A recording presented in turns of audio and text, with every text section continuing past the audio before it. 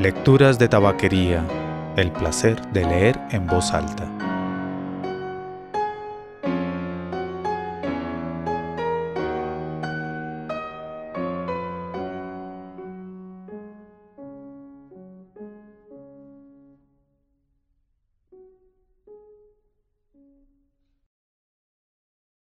Soy Mauricio Duque Arrubla. Usted escucha Lecturas de tabaquería. Sobre algunas mentiras del periodismo. Leila Guerriero. Texto leído durante una conferencia en el Festival El Malpensante del año 2006, publicado en ese mismo año por la revista colombiana El Malpensante.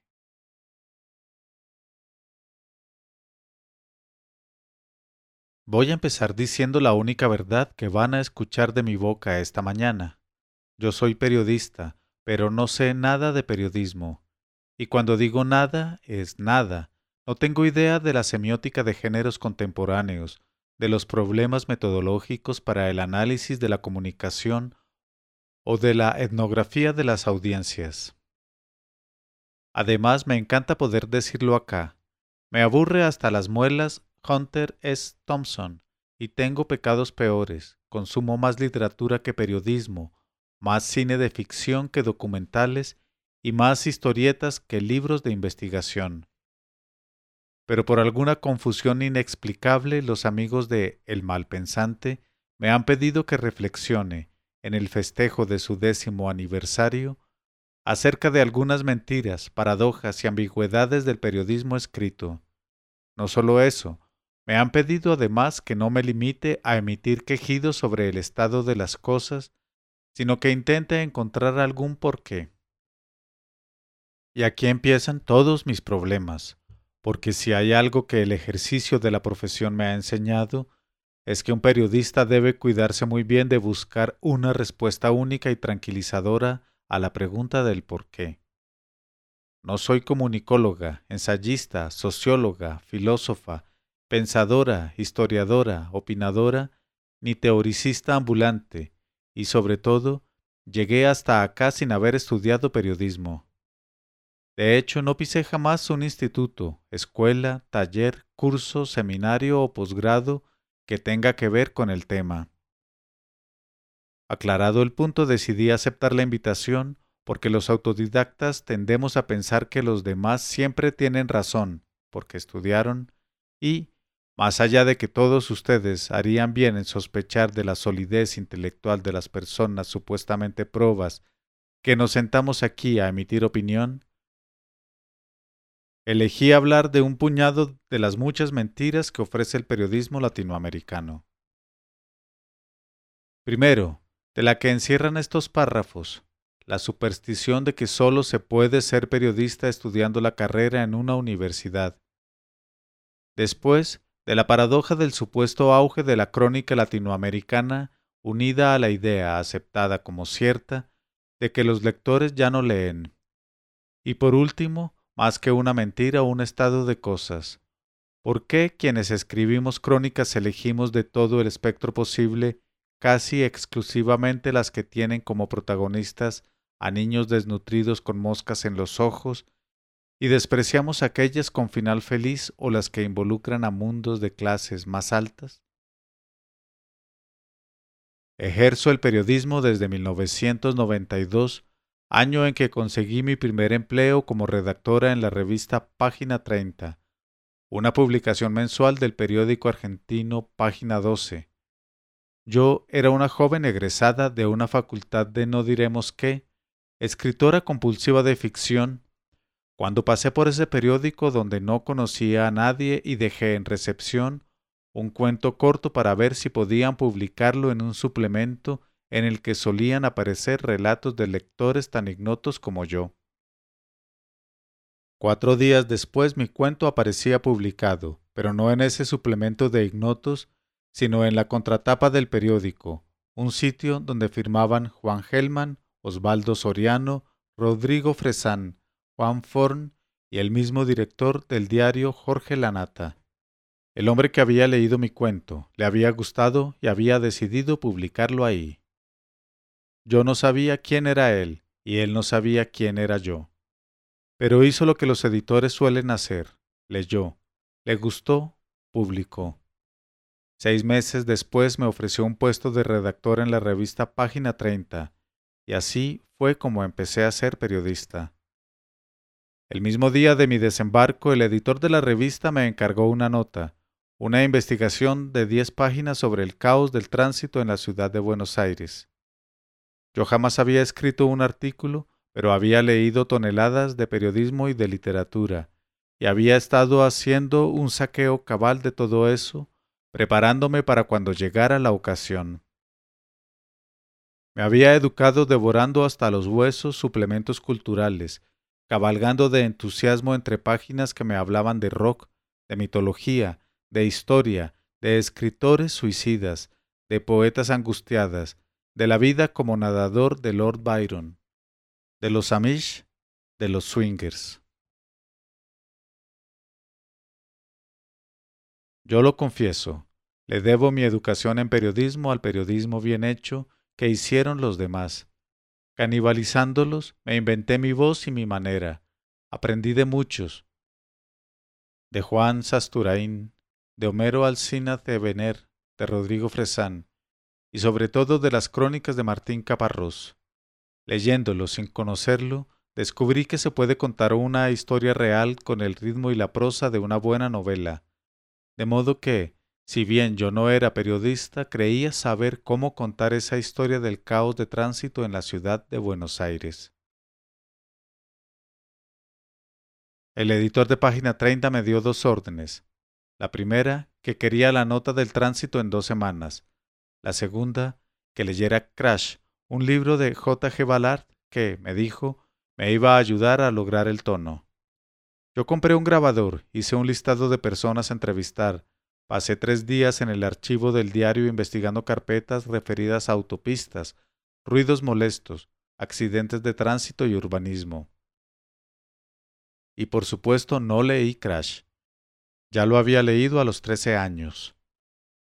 Crash es un libro que cuenta una historia de autitos chocadores, de gente que disfruta de chocarlos a propósito y de lamerse después las mutuas cicatrices. Yo me pregunté en qué podía ayudarme ese libro a escribir una nota sobre el caos del tránsito en Buenos Aires y me respondí que en nada. Entonces hice lo que mejor me sale, no le hice caso. 2 semanas después entregué la nota. El hombre la leyó y dijo: «Muy bien, te felicito. Se ve que leer a Ballard te ayudó. Lograste el tono». Desde aquel primer trabajo y hasta ahora pasé por una buena cantidad de diarios y revistas menores y mayores, y sigo portando una virginidad con la que ya he decidido quedarme, la de no haber asistido jamás y como alumna a ningún sitio donde se enseñe periodismo. Soy, como las mejores vírgenes, tosuda, y a lo mejor, como las mejores vírgenes, soy también un poco fatalista, y siento que ya estoy vieja para emprender otro camino. Y a lo mejor también, como las mejores vírgenes, soy un poco cobarde y pienso que quizás duele, y entonces mejor no. Y acá me tienen, una autodidacta absoluta, una suerte de dinosaurio, quizás la última periodista salvaje. Para ser absolutamente sincera, en algún momento sentí que podía faltarme un poco de educación sistemática, y lo intenté. Me inscribí en un par de cursos unos 5 años atrás, pero no me aceptaron. Supongo que precisamente por esa falta de mérito en materia de posgrados, tesis, seminarios, másteres, etc. Mi destino es morir virgen de estas cosas, morir sin escuchar a nadie dar lecciones. Pero creo que voy camino a ser leyenda, porque la superstición extendida es que nadie puede ser periodista sin haber hecho una musculosa carrera en la universidad, salpimentada con una pasantía en un diario importante, un buen taller y 5 seminarios. De hecho, cuando algunos estudiantes de periodismo me preguntan dónde estudié y respondo, en ninguna parte, el rostro se les desfigura en una mezcla de horror y desilusión. como si estuvieran de pronto frente al pingüino de Batman, un bicho que los fascina pero les despierta repugnancia. Supongo que haber creado ese mito, que solo se puede ser periodista si se sigue el circuito universidad, posgrado, máster, curso, seminario, etc., es muy conveniente para universidades e institutos, y no digo que no sea, incluso, necesario para intercambios de todo tipo, de conocimiento, de información, de flujos y de tarjetas personales. Pero me atrevo a sospechar que no es la única forma de hacerlo, sobre todo si tenemos en cuenta que la carrera de periodismo es una cosa nueva y que quienes enseñan en la universidad y dan talleres y seminarios no aprendieron lo que saben, a su vez, en talleres ni seminarios, sino en periódicos y revistas, saqueando como yo a otros que lo hacían mejor que ellos. En todo caso, una cosa sí sé, y es que la universidad no salva a ningún periodista del peor de los pecados: cometer textos aburridos, monótonos, sin climas ni matices, limitarse a ser un periodista preciso y serio, alguien que encuentra respuestas perfectas a todos los porqués y que jamás se permite la gloriosa lujuria de la duda. Y si no sé cómo se aprende lo que se aprende, sí sé, en cambio, que enseña más cosas acerca de cómo escribir cualquier novela de John Irving o la historieta Maus de Art Spiegelman, que 5 talleres de escritura periodística donde se analice concienzudamente la obra de Gay Talese. Dicho esto, pasemos a nuestra segunda mentira o paradoja, el auge de la crónica del que se habla tanto en estos días. Empecé a escribir estas páginas el sábado 30 de septiembre de 2006 a las 3:20 de la tarde. Salvo 5 breves interrupciones para hacer té y comer galletas, podríamos decir que estuve ahí sentada hasta las 12 de la noche. Un total de 9 horas que son, de todos modos, 6 menos de las que suelo dedicar a una nota cuando estoy en plena faena de escritura. Escribir un artículo me lleva de 20 días a un mes y medio con jornadas de 12, 15 o 16 horas. Eso sin contar la etapa de investigación previa. Conozco a otros cronistas que trabajan como yo, que después de meses de reporteo bajan las persianas, desconectan el teléfono y se entumecen sobre el teclado de una computadora para salir 3 días después a comprar pan, sabiendo que el asunto recién comienza. La crónica es un género que necesita tiempo para producirse, tiempo para escribirse y mucho espacio para publicarse. Ninguna crónica que lleva meses de trabajo puede publicarse en media página. Es raro entonces que se hable de cómo se habla del auge de la crónica latinoamericana, principalmente porque pocos medios gráficos, salvo las honrosas excepciones que todos conocemos, están dispuestos a pagarle a un periodista para que ocupe 2 o 3 meses de su vida investigando y escribiendo sobre un tema. Siguiendo porque los editores suelen funcionar con un combustible que se llama urgencia y con el que la crónica suele no llevarse bien. Y finalmente, y quizás sobre todo, porque pocos medios están dispuestos a dedicarle espacio a un texto largo ya que, se supone, lo dicen los editores, lo vocean los anunciantes, lo repiten todos, los lectores ya no leen. Y sin embargo, sin medios donde publicarla, sin medios dispuestos a pagarla y sin editores dispuestos a darles a los periodistas el tiempo necesario para escribirla, se habla hoy de un ángel arrasador de la crónica latinoamericana. Después del misterio de la Santísima Trinidad, este debe ser el segundo más difícil de resolver. Años atrás, en medios argentinos, yo publicaba crónicas de 50.000 caracteres, el equivalente a 12 o 14 páginas de una revista. Hoy, como mucho, se aceptan 10.000, distribuidos en 6 páginas con muchas fotos porque, ya lo he dicho, los editores han decretado que los lectores ya no leen. Tiendo a pensar que para decir eso se basan en las encuestas que les acercan los muchachos del marketing. Los muchachos del marketing son unas personas que se dedican, entre otras cosas, a hacer encuestas con grupos supuestamente representativos de lectores. Los he visto. Juntan en una piecita a señores y señoras con los cuales ninguno de ustedes ni yo se iría a tomar un café y les preguntan si leen, si no leen y qué les gustaría leer. A lo que los señores y señoras responden sí, no, Paulo Coelho, y después de un rato y de mucha elaboración los muchachos del marketing dictaminan que los lectores ya no leen y que lo que hacen ahora los lectores en cambio es mirar televisión.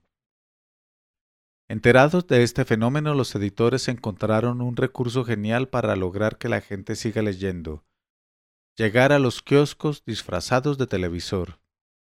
Así decidieron empezar a publicar textos muy cortos adornados con recuadros, infografías, mapas, instrucciones de uso, cuadros comparativos, biografías express, columnas de especialistas, dibujos y muchas fotos, algunas en blanco y negro para que se note que todavía tienen alguna intención seria. La idea de fondo es lograr por la vía del disimulo que el lector no se entere de que lo que tiene entre manos es una inmunda, asquerosa, deleznable revista y no la pantalla de un televisor. Y es raro, porque si hay algo que uno debe hacer para dedicarse a un oficio como este, editar diarios y revistas, es creer en él. Yo encuentro ciertas diferencias entre la vocación necesaria para gerenciar una fábrica de condones y la que se necesita para editar una revista o un periódico. El hecho de que tantos editores hayan decidido que los lectores no leen, pero insistan en hacer periódicos y revistas, objetos que solo están hechos para ser leídos, es al menos desconcertante. ¿Para qué insistir en la fabricación de algo que está destinado al fracaso? ¿Por qué no venden sus diarios y sus revistas y se compran canales de televisión? Las malas noticias empiezan a la hora de revisar las ventas.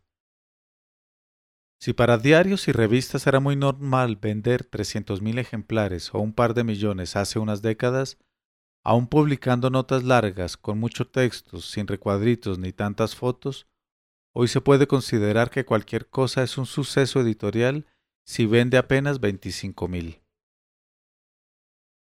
Si bien es cierto que el lenguaje de las imágenes y la irrupción de Internet pueden haber quitado lectores a los diarios, y que nada garantiza que publicar textos largos aumente las ventas, no parece que aplicar el método televisivo les esté ayudando mucho.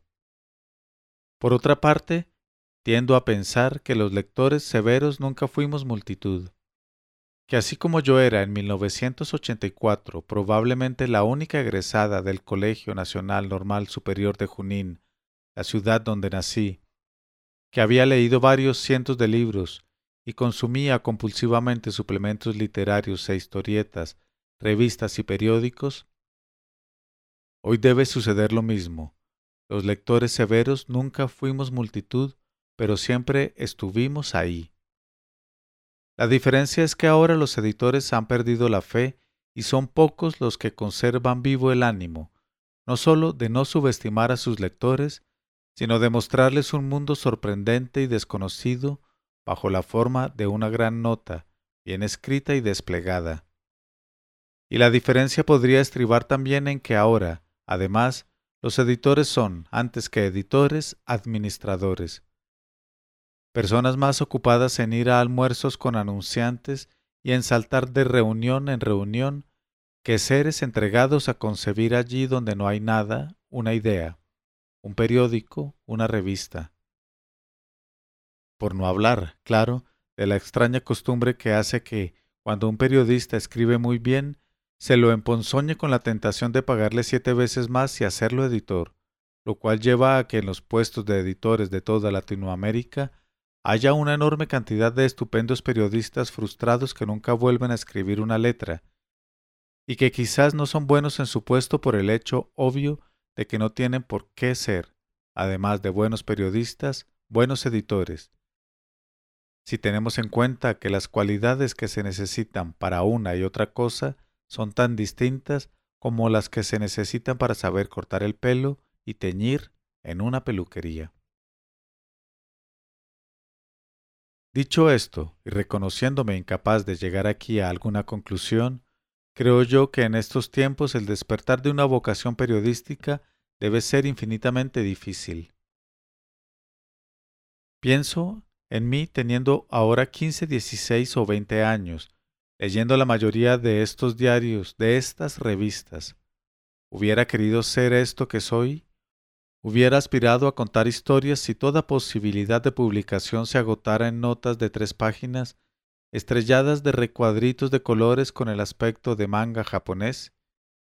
Mi bendita ignorancia me dice, una vez más, que no lo sé, y mi estúpido optimismo me dice que esta tendencia a la subestimación de los lectores terminará cayendo por su propio peso, que alguna vez algunos editores recordarán que lo que publican no es un catálogo de avisos, sino unos artículos que aspiran a contar el mundo en que vivimos, y que entonces volverán a sentar su trasero en una silla 12, 15, 16 horas por día, tal como hasta ahora seguimos haciéndolo los pocos privilegiados que podemos publicar crónicas aquí y allá, en el puñado de revistas que son las que, quizás, justifican el mito del auge de la crónica, gracias a que todavía y por suerte, un puñado de buenos editores confía en la potencia de un texto bien escrito.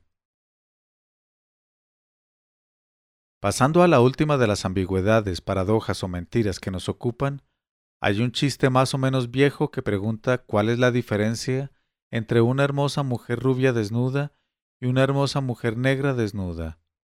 La respuesta es que la rubia sale en Playboy y la negra sale en National Geographic. Más allá del chiste, que es un resumen bastante exacto de un estado de cosas, nadie puede dudar que la crónica latinoamericana tiene oficio y músculo entrenado para contar lo freak, lo marginal, lo pobre, lo violento, lo asesino, lo suicida. Yo misma podría poner una banderita arriba de cada uno de esos temas. A todos los he pasado por la pluma y a algunos incluso varias veces. Pero en cambio tiene cierto déficit a la hora de contar historias que no rimen con catástrofe y tragedia. Puede ser que las buenas historias con final feliz no abunden, y que contar historias de violencia dispare la adrenalina que todo periodista lleva dentro. Puede ser que sumergirnos en mundos marginados nos produzca más curiosidad que una realidad de acceso más fácil, que hablar de los niños desnutridos sea, incluso, una prioridad razonable. Pero también es cierto que hay una confusión que los mismos periodistas alimentamos y que ha contribuido a sobrevaluar el rol del periodismo de investigación o de denuncia, al punto de transformarlo en el único periodismo serio posible. Esa confusión reza que el periodismo equivale a alguna forma de la justicia cuando, en realidad, los periodistas no somos la justicia, ni la Secretaría de Bienestar Social, ni la Asociación de Ayuda a la Mujer Golpeada, ni la Cruz Roja, ni la Línea de Asistencia al Suicida.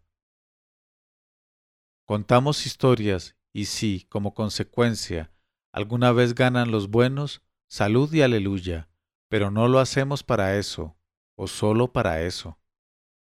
Por otra parte, es probable que tanto a periodistas como a editores nos dé un poco de vergüenza y culpa poner el foco en historias amables, precisamente porque nos sentimos más en deuda con los desnutridos, los marginados, etc., y porque en el fondo estamos convencidos de que, después de todo, aquellos son temas menores, aptos más bien para periodistas ñoños que escriben artículos repletos de moralejas o insoportables historias de superación humana. Y finalmente, a diferencia de las historias de niños muertos, asesinos seriales, mujeres violadas y padres enamorados de sus hijos, los temas amables casi no consiguen premios. Muchos concursos de periodismo escrito son el equivalente a los grandes premios fotográficos en los que la foto ganadora siempre es tomada en África o en el país bombardeado de turno e involucra a un chico desnutrido, moscas, un perro flaco, la tierra resquebrajada y alguna señora aullando de dolor. Si en sus países de origen nadie da un peso por los niños con moscas en los ojos y las señoras que aúllan de dolor, es impresionante lo alto que cotizan en la bolsa de los premios. Es probable entonces que la crónica latinoamericana no esté contando la realidad completa, sino siempre el mismo lado B, el costado que es tragedia, La negra desnuda de National Geographic. Y si no hay ahí una mentira, hay probablemente una omisión. Para terminar, quisiera reseñar una mentira menor en la que no creí nunca, la que reza que para llegar a ciertos lugares en el periodismo y en todo lo demás, hay que tener contactos, ser el hijo del dueño del diario. Ahí donde todos dicen eso, yo digo que el trabajo cabal, hecho a conciencia, con esfuerzo, y muchas horas de vuelo frente a la computadora, termina antes o después en manos del editor que estaba buscando. Era el año 2004 y yo estaba en un lugar lejano, España o Croacia, en todo caso, lejos. Un día de tantos llamé a mi casa y atendió el hombre con el que vivo hace 11 años. Le dije las cuestiones que son siempre ciertas, que lo extraño, que no sé qué fui a buscar al otro lado del mundo en el que, por otra parte, me encuentro a menudo como ahora. Y él me dio 3 noticias fabulosas. La primera, que le pasaba lo mismo. La segunda, que estaban destrozando el piso de mi casa para cambiar un caño roto. La buena noticia en este caso era que yo no estaba ahí para ver eso. Y la tercera, que el editor de una revista colombiana quería mi autorización para publicar un texto que yo había escrito en una revista de Buenos Aires llamada La mujer de mi vida. La revista colombiana se llamaba El Malpensante. Yo la conocía, pero la miraba de lejos, con cierto respeto reverente. Sabía que publicaban buenas firmas, sabía de la excelencia de los textos y sabía que era, sin duda, uno de los lugares en los que yo quería escribir cuando fuera grande. Alguna vez incluso mandé un mail presentándome y proponiendo alguna nota, pero a decir verdad jamás me respondieron. Hasta aquel día en que, estando yo tan lejos, aquel editor leyó mi artículo en una revista argentina, le gustó y quiso publicarlo en la suya. Yo no lo conocía y él nunca había escuchado hablar de mí, pero hizo lo que hace un editor, leyó, le gustó, publicó. De modo que, habiendo tenido esta suerte, no una sino 2 veces, no puedo hacer menos que creer que, si bien es probable que ser el hijo del director del diario ayude mucho, el trabajo antes o después se defiende solo. Por eso a los buenos periodistas que aún no hemos leído, a los que están empezando, a los que no tienen tíos o amigos en el mundo editorial, ni dinero para pagarse una carrera, a los que no encuentran sitio donde publicar sus crónicas, vendría bien recordarles eso, que siempre habrá un buen editor acechando en las sombras, que siempre, si saben esperar, encontrarán su propio malpensante, o el malpensante antes o después los encontrará a ustedes.